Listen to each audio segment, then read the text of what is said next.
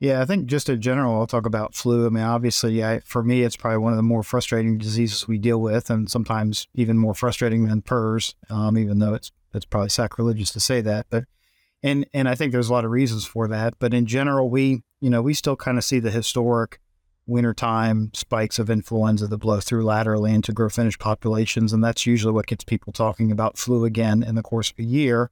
But at the same time, we also do a lot of surveillance for influenza throughout the year based on information that we've captured over the years, some additional projects we've done to understand. And it's what the professors and those researchers have been telling us all along is yes, there's some seasonal influence to it, but we find flu all throughout the year.